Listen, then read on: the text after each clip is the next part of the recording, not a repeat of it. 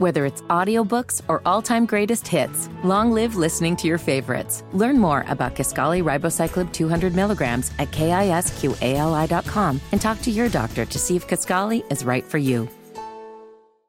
Monday, it's a new episode of All Rise, the legal drama where one judge is shaking up the system. When I take the bench, I'm taking a vow to fight for justice. One case at a time. Your Honor.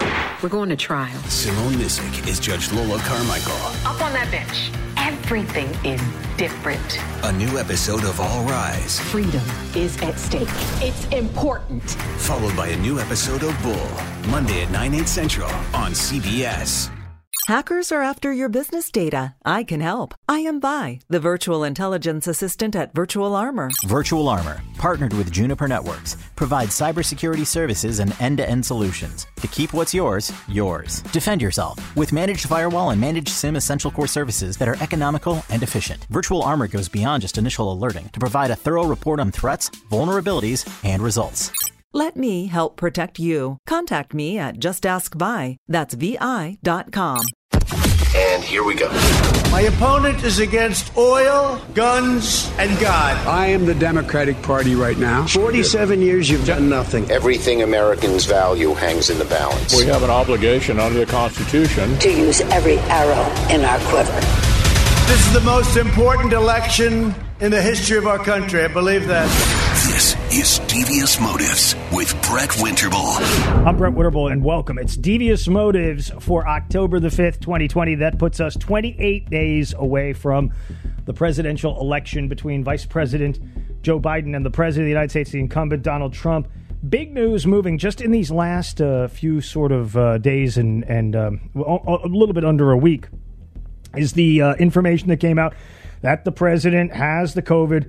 He was airlifted on Friday to the Walter Reed Army Medical Center, the Walter Reed Hospital in D.C. And over the course of the weekend, a lot of stuff is starting to come out. A lot of folks who have apparently been exposed to the coronavirus, apparently testing positive, including right here in North Carolina. Tom Tillis testing positive for that. Now we come to find out just a little bit before noon today, you had the press secretary for the president, Kayleigh McEnany, testing positive as well. This is certainly troubling, but we're at a crossroads here, and we have to be honest about these crossroads. And it's really up to you and up to me to figure out which direction we're going to go with this thing. Number one, we have been told COVID for 99.9% of the people out there is just basically on par with a bad flu or a bad cold, right? That only those people who have that on-ramp or of extremely old age are really vulnerable to death from the coronavirus. Now, this is interesting, right? Because the narrative from people who have wanted to see the economy get opened, wanted to see bars and restaurants and sporting events happening as we have seen them through our lives unfold.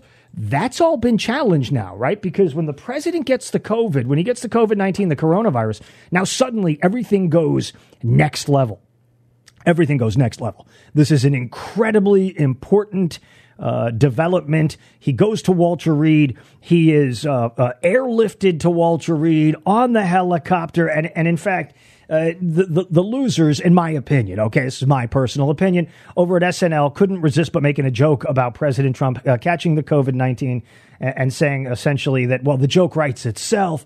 One of the news anchors declared over there on SNL that it would be akin to me lashing out at people who wear belts and then my pants suddenly fall down. Sure. Okay. Got it. Requisite joke about the president, doubting there'll be any kind of a requisite joke about Joe Biden and his gafftastic nature. But let me go back to the important point here.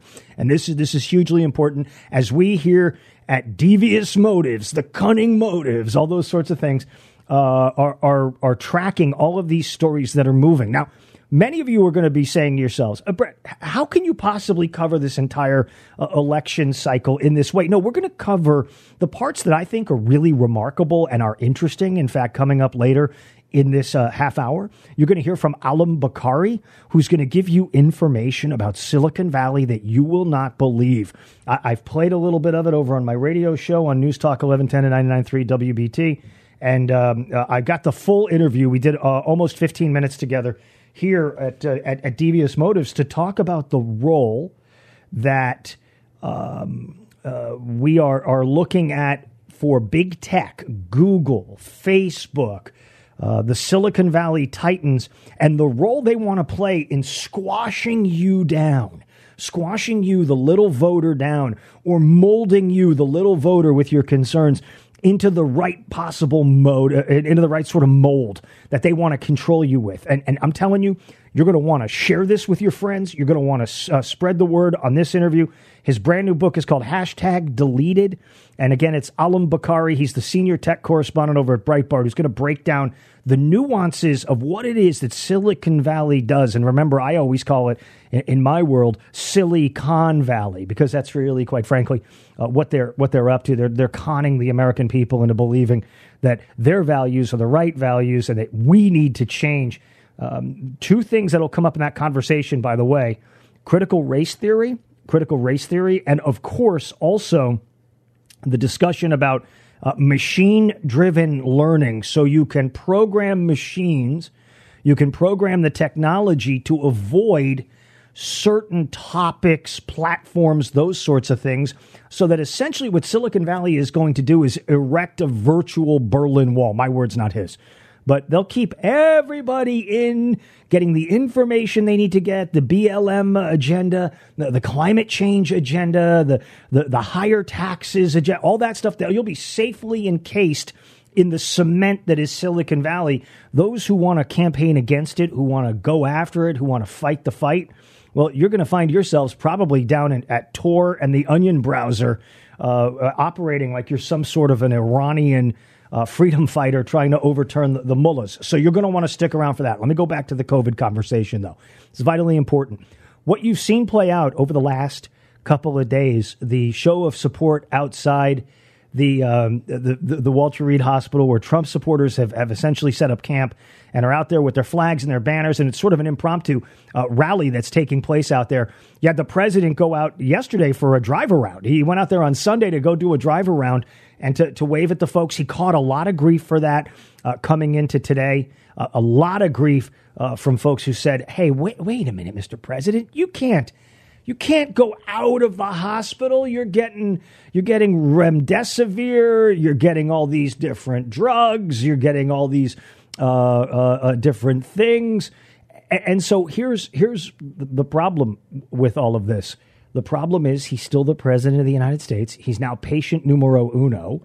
And that's going to be the critical focus on so much of what it is that he's going to be talking about. But ladies and gentlemen, here we are 2 days away from the vice presidential debate. We've got coming up Vice President Pence versus Senator Harris. It'll be taking place in the state of Utah. And they are going to be socially distant. They're not going to pull a Jamie Harrison, Lindsey Graham thing. You saw Jamie Harrison do something just so obvious in the South Carolina Senate debate. And here comes Jamie Harris erecting a 6-foot-high plexiglass barrier around himself to protect himself from Lindsey Graham. It was actually kind of a humorous thing to see take place, because you did hear, right? You did hear that Lindsey Graham had tested negative on Friday before that Saturday debate for the COVID, but Jamie Harrison couldn't be too careful. He couldn't be too careful or anything like that. But to come back to Kayleigh McEnany now testing positive, you got the president battling his fight, wants to get out of there as soon as he can. May get out of there sooner rather than later. But this represents, with the vice presidential debate coming up, an opportunity to yet again reset. And I know there are people who are going to say to me, Brett, what do you mean reset? What do you mean reset? He had a terrible debate against Biden. He was yelling, he was screaming, he was carrying on. The president has now come out and he's bragged, as you've heard, about the fact that he is now very aware of what COVID can do, what COVID means, all that sort of stuff. He has got a new view on things, I think, where he says, listen, I've experienced it. I lived with it. And it's more than the book learning that those doctors are going to try to hand off to you. But here's the attempt, the reset that I think can work well. If you have Vice President Pence getting ready to go into that debate against Senator Harris, this is going to be for all the cookies on the shelf. because you know that Senator Harris is desperate to define herself as a vice presidential possible, presidential candidate if she had to take over for President Joe Biden if he were elected. And Vice President Pence wants to be defined as, yes, the possible president if something should happen to President Trump or the likely successors, both of them looking forward to the next election. And the fact is, the president has a chance here to use that vice presidential reset on Wednesday and a chance to spin COVID in a different direction. And here's what I think the president can do. I spoke about this earlier today on WBT's morning show with Bo Thompson. What the president can do is he can say, listen, I have been laid low by this coronavirus, by this COVID-19. And it's important for us to understand whether you are Biden-Harris or you are a senator or a congressperson or you are a potential Supreme Court nominee or you are me as the president of the United States. It is important to remember where this came from. And he needs to reset because over the weekend, there was some very snarky stuff coming out of the Global Times, which is a CCP, a Chinese Communist Party connected newspaper, who were kind of having a ha-ha at the president for having gotten the coronavirus and the COVID, almost as if to be parroting Jake Tapper and MSNBC's Talking Points, saying, oh, look, you had your rallies, you were reckless, it didn't work. Earlier this morning on CNBC, Scott Gottlieb, who's for whatever reason held up as the gold standard, he ran the FDA, he's held up as the gold standard, though, on all things health-related. Scott Gottlieb sat down for this interview with Joe Kernan, who challenged him. Joe Kernan kept saying to Scott Gottlieb, with punch after punch after punch, you want to shut down football? You want to shut down business? Do you want to change everything up? Do you not want to have us open? And Scott Gottlieb's comparison in response was to say, no, look at how the NBA did their job. Look at how they had their bubble and you've had relatively few infections. And oh, by the way, there are fewer than 1,000 current infections taking place throughout Southeast Asia and up into China. And oh, by the way, I believe what the Chinese say about the coronavirus. Interesting to see, he marries the NBA, lowest ratings in the history of the NBA, with this finals between the Lakers and, of course, the Miami Heat. He marries that and the great response from the NBA to communist China and how China's been effective at locking things down. You can do that in a totalitarian society. You can control things like that in a totalitarian society. You can lock people down, lock them in their houses, brick their doors up, whatever you want to do, because you don't have an ACLU, you don't have a CCLU, you don't have a Thailand CU, right? You don't have any of those countries. They can do whatever they want to do because they're not open, full, total democracies like we are in this country. Yes, I know we have a constitutional republic. Don't lose your mind. But the point is, these folks run around with all excited looks on their faces about COVID spreading, and it reminds me of the firebugs that get all jazzed up when the Santa Ana winds start blowing in the west. Ooh, it's going to be something. Everything's going to burn. No, everything doesn't have to burn, because I want to go back to the original point. We have been told by the health authorities that the overwhelming majority of people who will contract the COVID will continue to live their lives in the way they've basically lived their lives. But in the case of the president, we have to get hysterical because his blood oxygen is this number, and they were using this other thing on him, and they're trying to save him this way, and they're trying to do that. I get it. The man is of advanced years.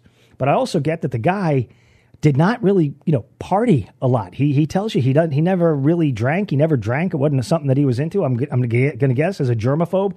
Probably didn't do a bunch of drugs.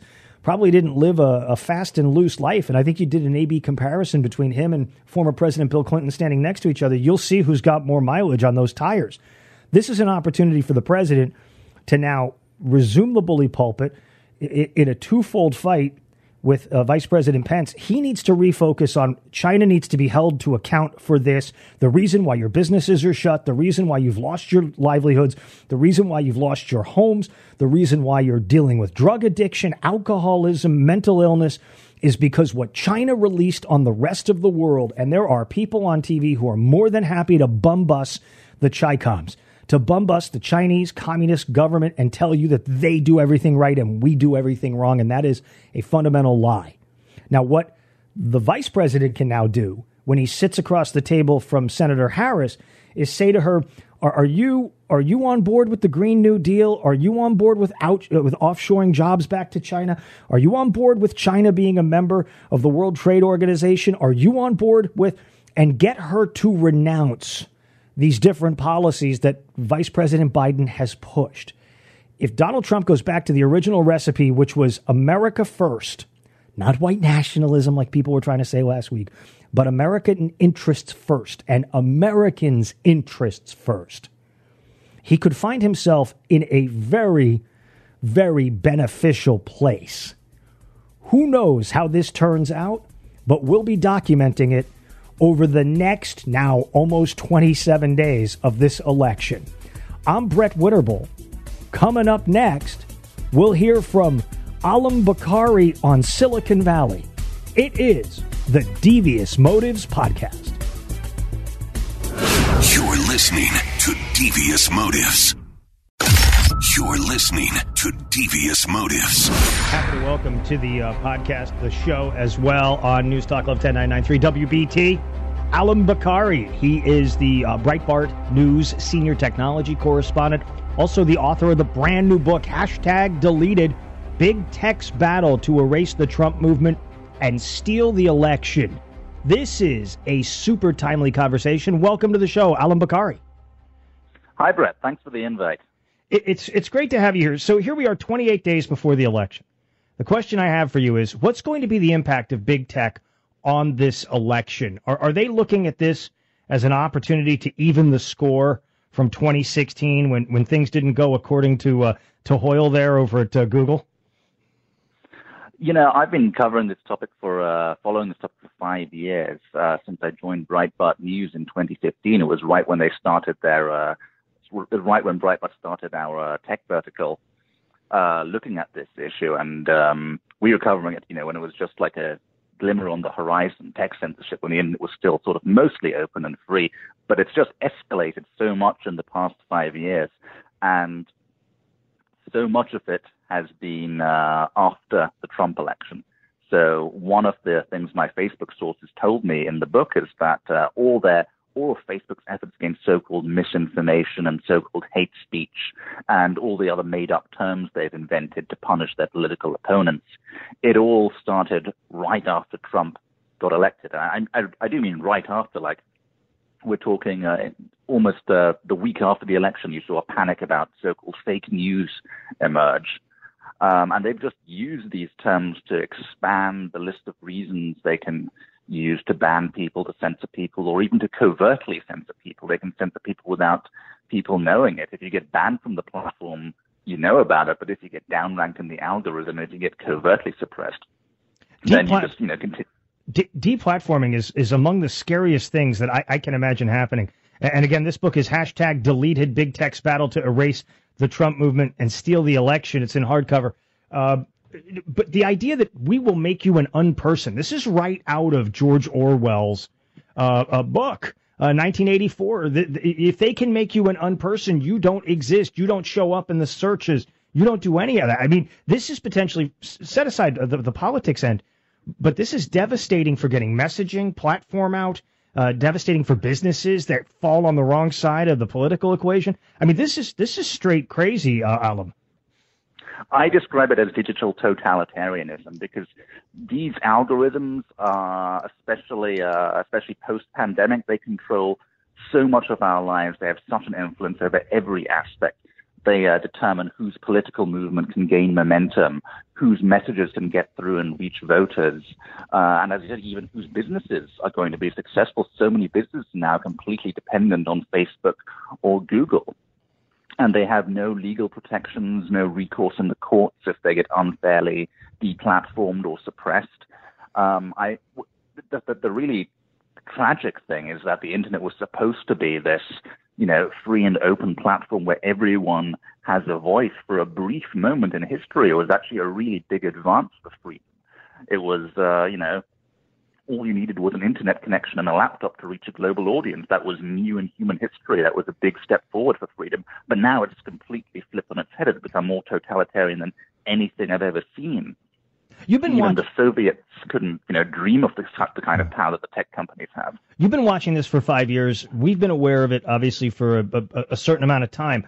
But we also know that the people that founded these platforms, do you think, to the extent that it can be known, I mean, I'm asking you to read somebody's mind, sort of from history, but did they intend to create this lockdown scenario, this walled city of information, or did something come along the way to affect them? I'm thinking of the founders of Facebook, the founders of Twitter, the founders of Google, etc. Were they always inclined towards totalitarianism, or did something come in and influence them? It was a process, I would say. And like I said, Breitbart was covering this back in 2015 when I joined the company. And back then, Trump was still just the primary candidate. No one thought he would win. But even then, you saw progressive elites in the media and elsewhere in academia starting to get worried about the way the internet was going. They saw that, the internet as it existed back then, a more or less even playing field, was not very good for their narratives. They were getting, beaten on YouTube. They were getting mocked in the comment sections and news websites. So they saw that the internet allowed ordinary people to challenge their narratives, and that was making them nervous. And when you had Brexit, when you had the Trump victory, this sort of confirmed it for them, that it allowed the emergence of these popular movements they couldn't control that would come out of nowhere and, give them a good thumping at the ballot box. Visiting with Alan Bakari, he is the Breitbart News senior technology correspondent, the author of this dynamite new book, #Deleted, Big Tech's battle, to erase the Trump movement and steal the election. We look at these folks. We know what their orientation is. We've heard the stories of Dragon and China and Google creating special censoring search engines for the Chinese, for the PLA and the CCP. We know that Zuckerberg has a great affinity for China. These tech titans all do. Is it pure dollars and cents, or is this ideologically driven? That they admire what Xi Jinping and the CCP have done in China to keep an ordered society. What do we draw from this attraction that they have? I would say it's a mix of both. I wouldn't underestimate their ideology at all, because we've seen leaked footage from Google published in Breitbart showing their absolute dismay at the Trump election. There was no senior Google executive who was in favor of that. But China's an interesting point. I often say Silicon Valley has its own social credit system almost, because everything you post on social media, even every website you create or publish, is getting ranked by Silicon Valley's algorithm. This is exactly the way that China's social credit system works. And the thing is, you don't know your ranking, so you don't know. You also don't know what goes into it. You're getting a down rank for, posting so-called fake news or so-called hate speech. And your hidden ranking determines where you're going to be in Google search, where you're going to be in Twitter and Facebook. So it's almost exactly like the social credit score. And it's also determined in part by very political criteria. So that's very similar to China, I think. And the other point I'd make is that you ask whether it's, profit, whether it's ideology. Mm-hmm. What I'd say about that is, if Silicon Valley companies wanted to maximize user choice, all they would have to do is make all of their filters on constitutionally protected speech opt-in or opt-out. So, they want to filter fake news, they want to filter hate speech, they want to filter all manner of things. They want to filter obscenity. That's perfectly reasonable in the eyes of many people to keep platforms family-friendly. But, Google has had a safe search button for since before I can even remember, and you can turn it on or off if you want to keep your Google searches family-friendly. They don't have that for fake news. They don't have that for hate speech. They don't have that for any of the other political filters they've established over the past 4 years. They easily could, and it would actually be helpful for their businesses because it'd be giving people more choice, but they choose not to because they value, I think, control over political discourse more than they value giving consumers choice. We know that. Go ahead, please. Just briefly, one point. If there's one industry-wide standard we should push for, in terms of amending Section 230, amending the regulation, it should be that if you want to be a platform, if you want to have those important legal immunities that platforms have, you've got to make all your filters opt-in or opt-out. What is the implication for the infrastructure of the election upcoming? We know about the mass mail-out ballots. That has created a lot of disagreement and dissension in the country. But what about the role of technology, hijacking our elections, messing with the voting boxes, that sort of stuff? What's your level of concern there, Alam? So the hacking of digital voting is definitely an issue. I think there's going to be, it's probably not as much of an issue as mail-in ballots. I think there's a bit more vulnerable to fraud at the moment. It is interesting. We've seen stories over the past few years showing how Microsoft in particular wants to take over voting and provide the voting software for all elections, not just in America, but around the world. That's quite an enormous amount of power for one company to have. And one of the themes in the book is that these companies don't just have their thumbs on the scale of democracy in America, but in so many other countries around the world. They influence politics in Brazil, in Latin America, and Europe, all around the world. It's a vast amount of power that's suddenly fallen into the hands of a tiny group of very far-left individuals in Silicon Valley, who, by the way, they all believe in critical race theory. They all believe in these crazy far-left ideologies that Donald Trump is trying to get out of the federal government. These guys are, they think Robin DiAngelo and Ibram Kendi are the leading intellectuals of America. It's crazy. Are there particular individuals there in Silicon Valley that sort of represent the leadership class, names that may not be known to the general public, but that are known inside the wokosphere, for lack of a better term? There's one particularly infamous person who recently left Google called Meredith Whittaker, and she's an interesting character because she's a big proponent of what's called machine learning fairness.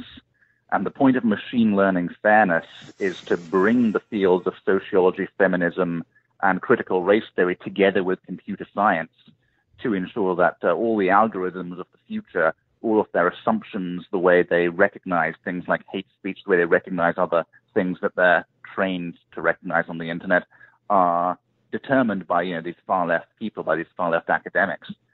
And that's really terrifying when you consider that algorithms are going to influence, politics, business, every field you can imagine. Well, we know that they have threatened. We've heard, the threats of locking down social media the day after the election if the results are unclear, and they want to certainly control that. Do you envision a world in our last few moments here, Alam Bakari? You've been so generous with your time with us today. Do you envision a world in which Americans across the heartland, on the coasts, in the Mountain West, etc., we're going to be driven into Tor and the Onion browser, similar to the Iranian folks who want to be free in that Islamic Republic? Or is that our future, that we're going to have to be driven into the underground, away from Google, Facebook, Twitter, etc.? I mean, it shows us where we're at, that we're even asking that question. I'll leave you with one particularly terrifying quote. I interview a lot of Silicon Valley sources, a lot of insiders in the book, but I also interviewed this one government source who follows all this stuff very closely. And, you bring up Iran, you bring up the Middle East. Mm-hmm. He said, before the rise of Brexit, before the rise of Trump, Western elites, the deep state, viewed internet freedom as a good thing because it allowed them, it was helpful to their efforts to regime change countries abroad that they didn't like, to create instability, to, promote revolutionary movements and dissidents. But, he said, as soon as Brexit happened, as soon as Donald Trump happened, elites started to worry that, oh no, the free internet is now going to be used to regime change us. So that was I think, probably the most terrifying quote in the book. Absolutely unbelievable. I'm hoping this is the first of many conversations with you, Alam. I respect your work so much, and it's just great to have you on the program today to talk about this, to open the eyes of the folks out there. Alam Bakari, senior correspondent for technology there over at Breitbart, does amazing work. He's uncovering stuff that people don't want you to know, and you need to get his brand new book, #Deleted. Thanks so much for coming by. Thanks, Brett. Great to be on. You're listening to Devious Motives.